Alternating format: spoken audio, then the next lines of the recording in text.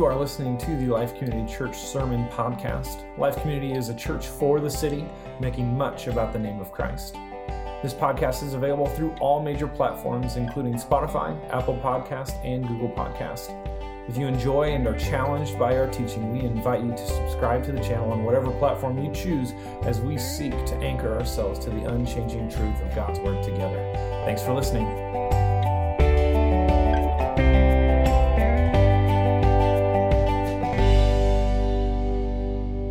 Well, good morning, everybody. Glad to see you here, and glad that you who are at home, doing what feels comfortable and right to you. I told first service I was nervous that there were going to be people here. I've talked for weeks with puppets, and I don't know how this is going to go in your response to me, but I'm glad that you're here. Well, happy Mother's Day to all of you out there. I know that my heart's been filled with gratitude for my mother, and certainly that I'm yoked together with the most gracious, beautiful, loving mother on the planet. And glad that you're here. And I'm fully aware that I just used this platform to earn brownie points, but I'm okay with that. We're going to be in Ephesians 2 today, so you feel free to turn there in your Bible, whether you have it digitally or a printed copy. We're going to read through that today. We're going to bypass our announcements and our normal mission and values just to have more time to use that time more wisely. We are in the fruit of the Spirit. We have been there this will be our fourth week. Galatians 5:22 that says, "For the fruit of the Spirit is love and joy and peace, and patience, kindness, and goodness, faithfulness and gentleness and self-control. Against such things there are no laws." That is the key verse of our series. We're in Ephesians today, but what we find to be very important is that we deal with this topic of peace really well. Peace is something that maybe we're all grasping for at this time. And certainly if you would look at the descriptors of the fruit of the Spirit, all of those different descriptive words, you couldn't circle three other words in those descriptors besides love, joy, and peace that would build such a beautiful, solid foundation for Christ-likeness. You couldn't circle self-control and gentleness and faithfulness and get the sort of love, joy, and peace that our Bible talks about. So we want to really root foundationally here in these three words, love, joy, and peace. Peace this week will be focused on how we have attained peace, and then next week we will talk about how we give peace. Several years ago, I was at a movie theater by myself. The show had started. I had my popcorn and my drink, and I was settled in for just a time of leisure. The movie was about a fifth of the way through, and my peaceful, tranquil moment was completely eradicated. This small moment of peace in my busy life was taken from me, and it wasn't the movie. I don't remember the movie, to be honest, but the content was fine. There were really people around me in the auditorium to bother me, and the projector was working, and so in the scheme of things, there really wasn't anything big, but for me, it was huge. There was a cricket in the movie theater that every 30 seconds went, and it just drove me bananas. I don't know if you know this or not. I struggle with attention and I struggle with focus. And so at every moment in my life, I'm constantly evaluating all of the movements and all of the happenings that are around me. Now, granted, I know that you're in here. That doesn't have to scare you. I'm not evaluating this. I can box this in, but I couldn't get this cricket out of my head. And I was not at peace, anticipating the next sound the cricket would make. And here's how bad it got. I literally crawled on the ground to find the cricket, and I never found it, nor did I find the peace that I was longing for in that moment. You know, today we are entering a vastly important concept of peace. A peace that transcends our own abilities, our own desires. A peace that's different than we may think. A peace that works in sync with my love and my joy as I walk by the Spirit. But what is of great importance, and we should spend much deliberateness around, is understanding that often my perspective of peace echoes the fight that I had with a cricket in the theater. Now, granted, that cricket should be crushed with all human force possible. But if we believe peace is like that, if our conception of peace is that it's the removal of things that are annoyances, the removal of hardships, the removal of struggle, we will find ourselves to be disappointed in our lives. Now, I'm going to make an assumption that's pretty easy for me to do. I'm not going to take a great risk in saying this. Every one of us, whether you're here or in your home, we want peace in our lives. We want peace in our life. We want peace in our homes. We desire a life that doesn't have much conflict, a life that is unbothered by the struggles of life, that is really unaffected by the struggles of others. We would love to have a life where only happy, joyful, prosperous, good things enter our life and peace was abundant. That is what we would want. That's what we hope for. But we know that that is not the life that we have, nor it's not the life that we will have. And so what becomes so vitally important for us to see and know and believe and sense is that the peace that we're talking about in the fruit of the peace is not the absence of my struggles. It's not the absence of my frustration. It's not being unhindered. But biblical peace has everything to do with wholeness. It has everything to do with wholeness. Biblically speaking, peace is not the absence of things. It is the completion of things. And that is something that is radically different than the perspective and wisdom that we often have in peace. When we think about peace, we think of peace in the way that we escape from things. It is the glass of wine at the end of the day. It is the Netflix binge on our day off. It is the scrolling through our Instagram feed till we go to bed. It's the day at the movies by yourself. It's this time where we retreat and disconnect. And certainly that is peaceful. But that is not the fruit of the Spirit. When we read our Bible, what we will find is that peace is never detached from our reality, nor is it numb to it. The word peace in our Old Testament is this word shalom, which means peace be with you. Maybe you've heard somebody greet with somebody with the word shalom. Shalom isn't a quietness. It isn't calmness. Shalom literally means to be made complete, to be made whole. It's this idea of taking something that is broken, something that is chaotic, and making it ordered, right, whole, complete. Job, who we just studied, writes in Job 5 that his tent was at peace because he looked over his fold and saw that would be flock animals. He saw all of his animals and none were missing. His tent was at peace. Jeremiah the prophet writes to the Jewish people in exile in Babylon. He says to seek the shalom, which in that instance is translated into welfare. Seek the shalom, the welfare, the completeness of the cities in which you are living in. For in their shalom, in their welfare, in their goodness, you will find your shalom. It is this idea of taking something intricate and complex and bringing wholeness to it.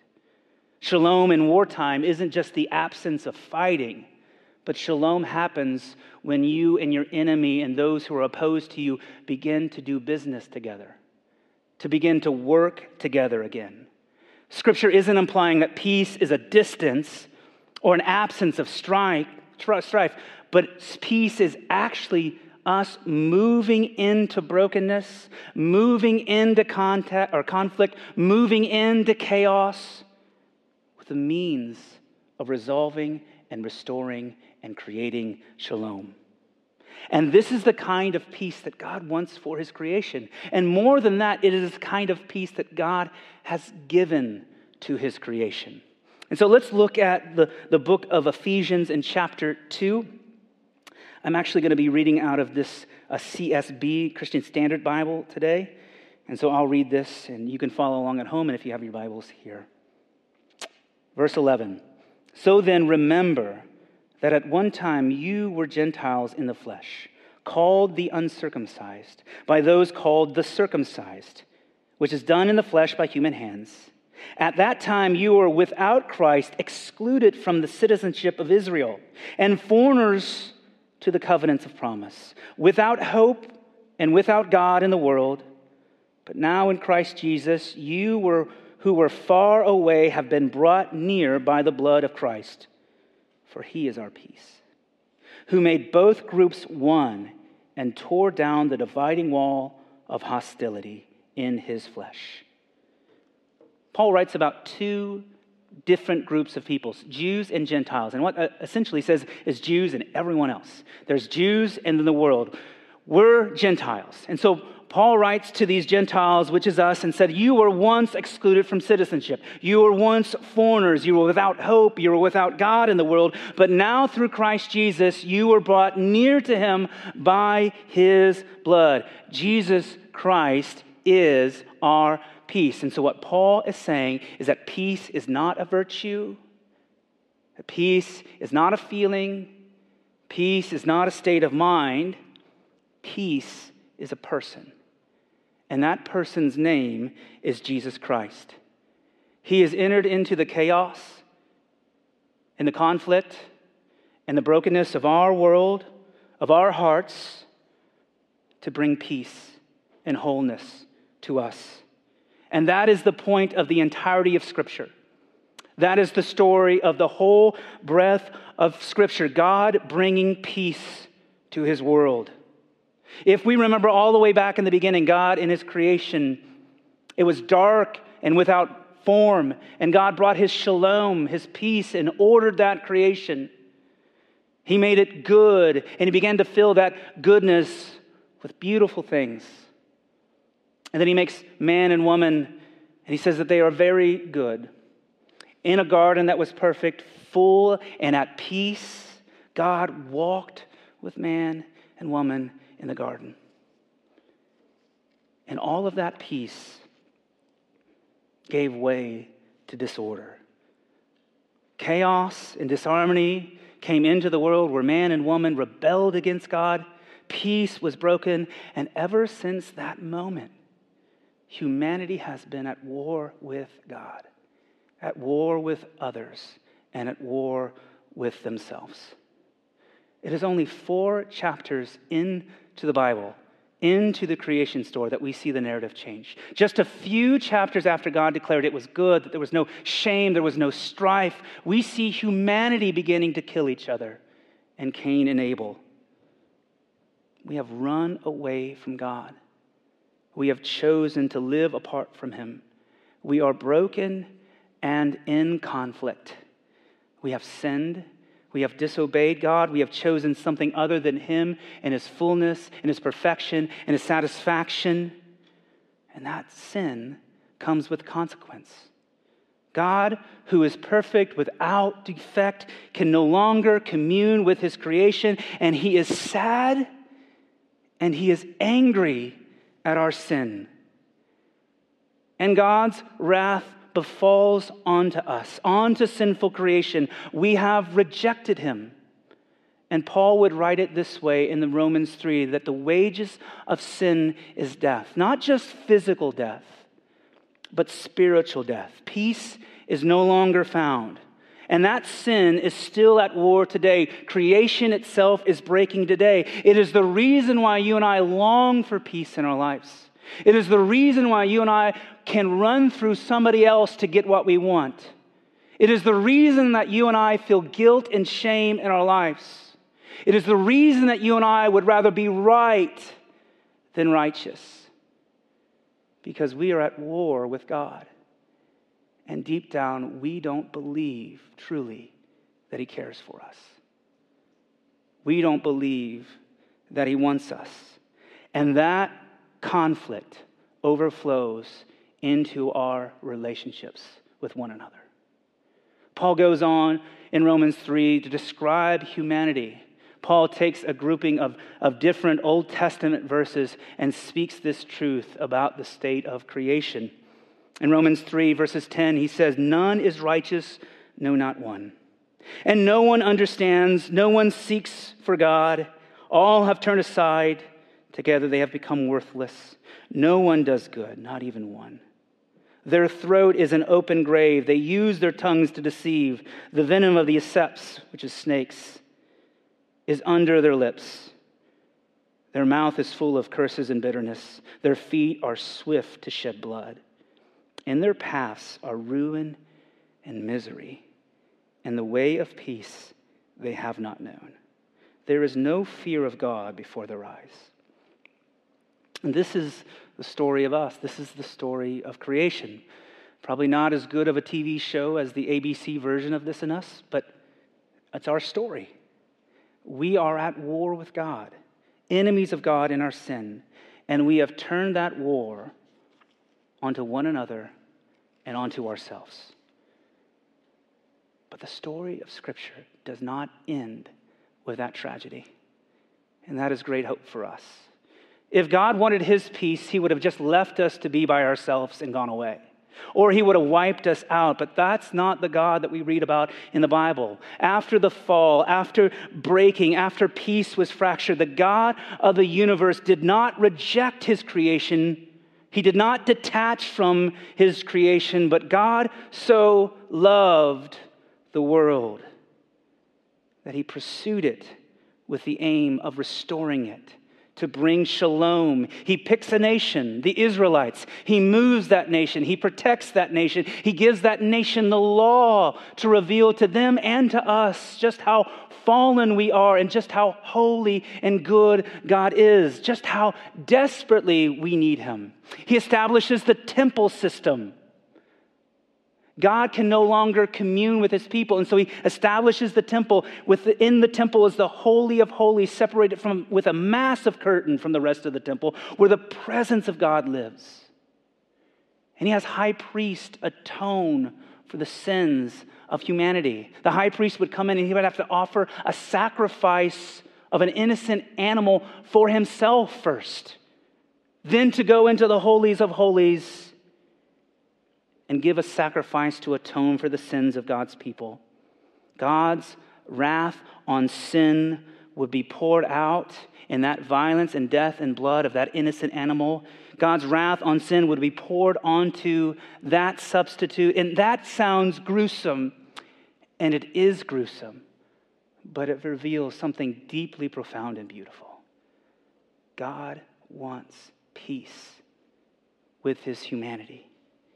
God wants peace with his people. An innocent animal would die that we might live. A substitute would die and absorb the wrath of God that we might live.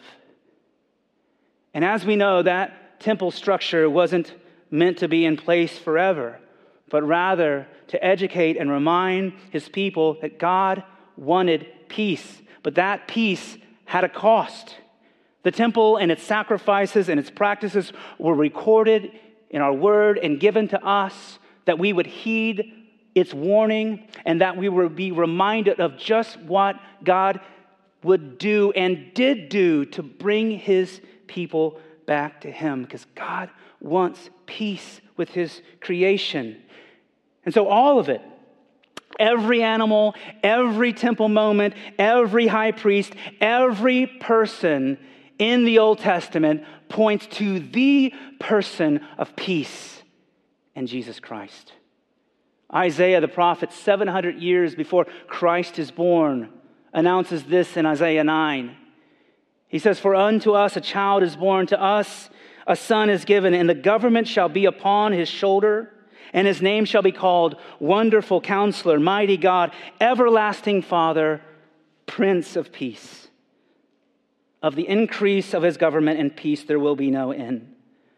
The Christ child will establish an everlasting kingdom with an everlasting peace. And that peace is is dependent on the absence of things. That peace is fulfilled in Christ, who is the wholeness of all things. Because upon his birth in Luke 2, we see this great announcement from an angel in the fields with the flocks and the animals and the shepherds, and says, "I tell you good news of great joy today.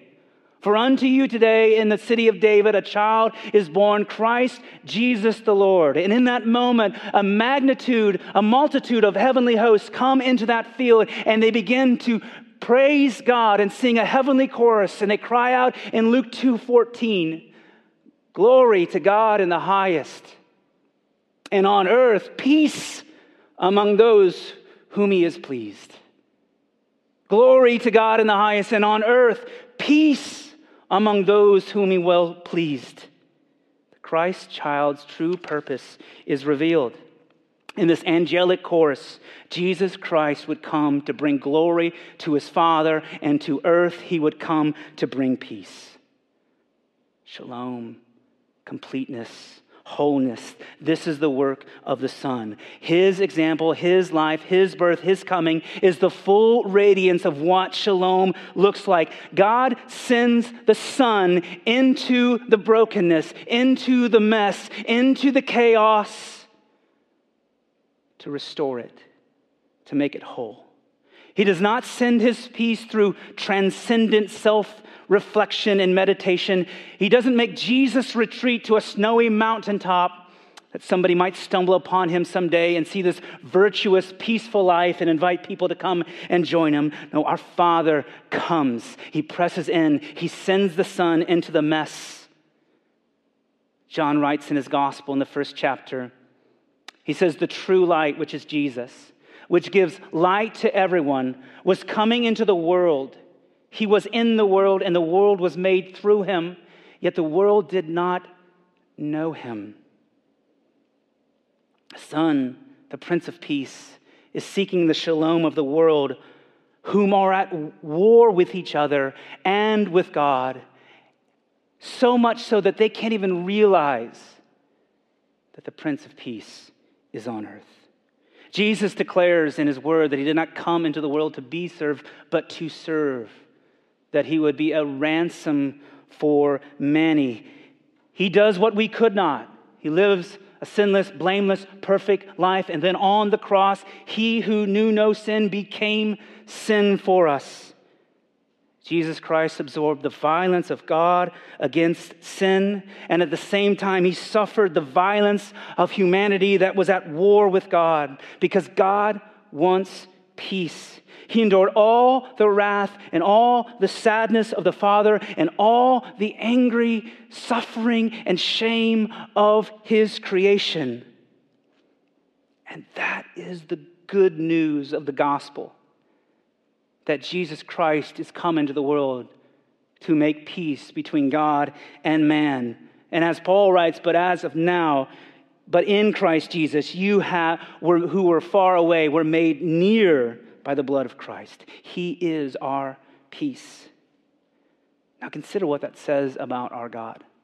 We may disagree, but if God made us, he certainly is justified to say something like, do this or suffer, do this or die. If he ordered it all, created it all, it would be completely fair to say, do this and die, or do that and suffer. In fact, most of the pagan gods that we'll read about in our history books were gods that would say, or fake gods that would say, do this or die. But that's not the God of the Bible. That's not the one true God. Our God says, I want peace. I want shalom. I want reconciliation. So I will die. I will enter into the mess. I will take what is broken, and I will make it whole. And in that day when Jesus Christ dies on the cross, the Bible records that in the temple, the curtain that separated the most holy of holies, the physical presence of God, was ripped from the top down.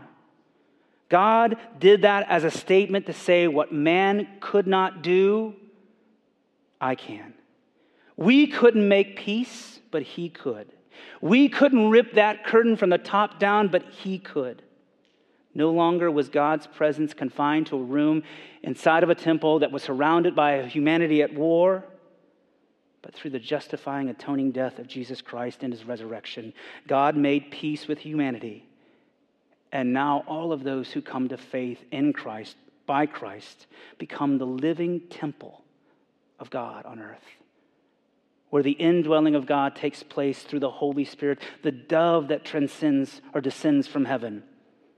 The peace of God is given to man. Jesus tore down the wall of hostility. He has brought us peace. And that peace is ours not through effort and trying.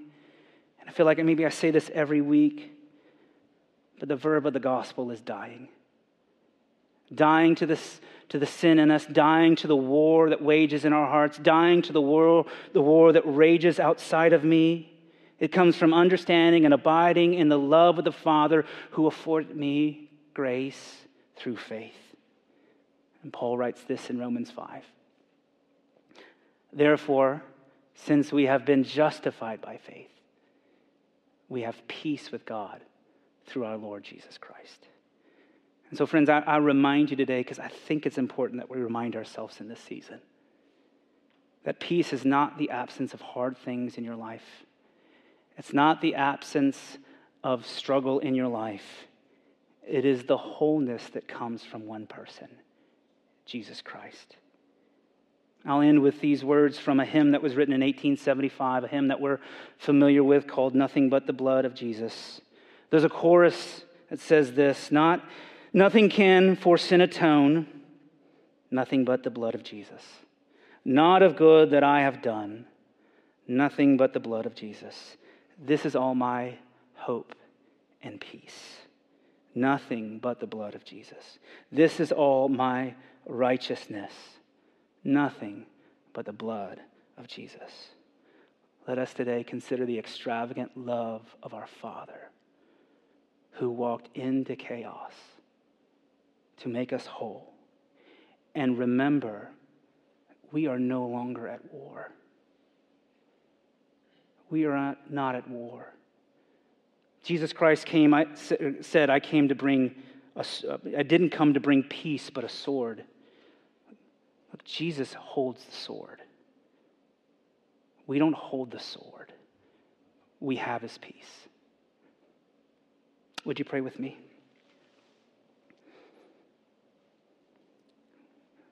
Father, we just come before you today. And just, Lord, I confess, I just far too easily give my peace away. I far too easily abide in things that don't bring peace and truth into my life. And so, Father, help me today and help us today to abide in the wholeness that the sacrifice of Christ made for us on the cross. Lord, will you teach us to walk in that peace, a peace that works in sync with my love and my joy, that your fruit would be ripened, that it would be a sweet aroma to a dying and decaying world, that they would see a wholeness, a shalom in me by you that would bring them hope. Father, we pray this and ask this in the beautiful, precious, holy name of Christ Jesus. Amen. I love you guys. I'm so thankful that you are here today, so thankful you joined us at home today. We look forward to seeing you back next week. Take care. Love you.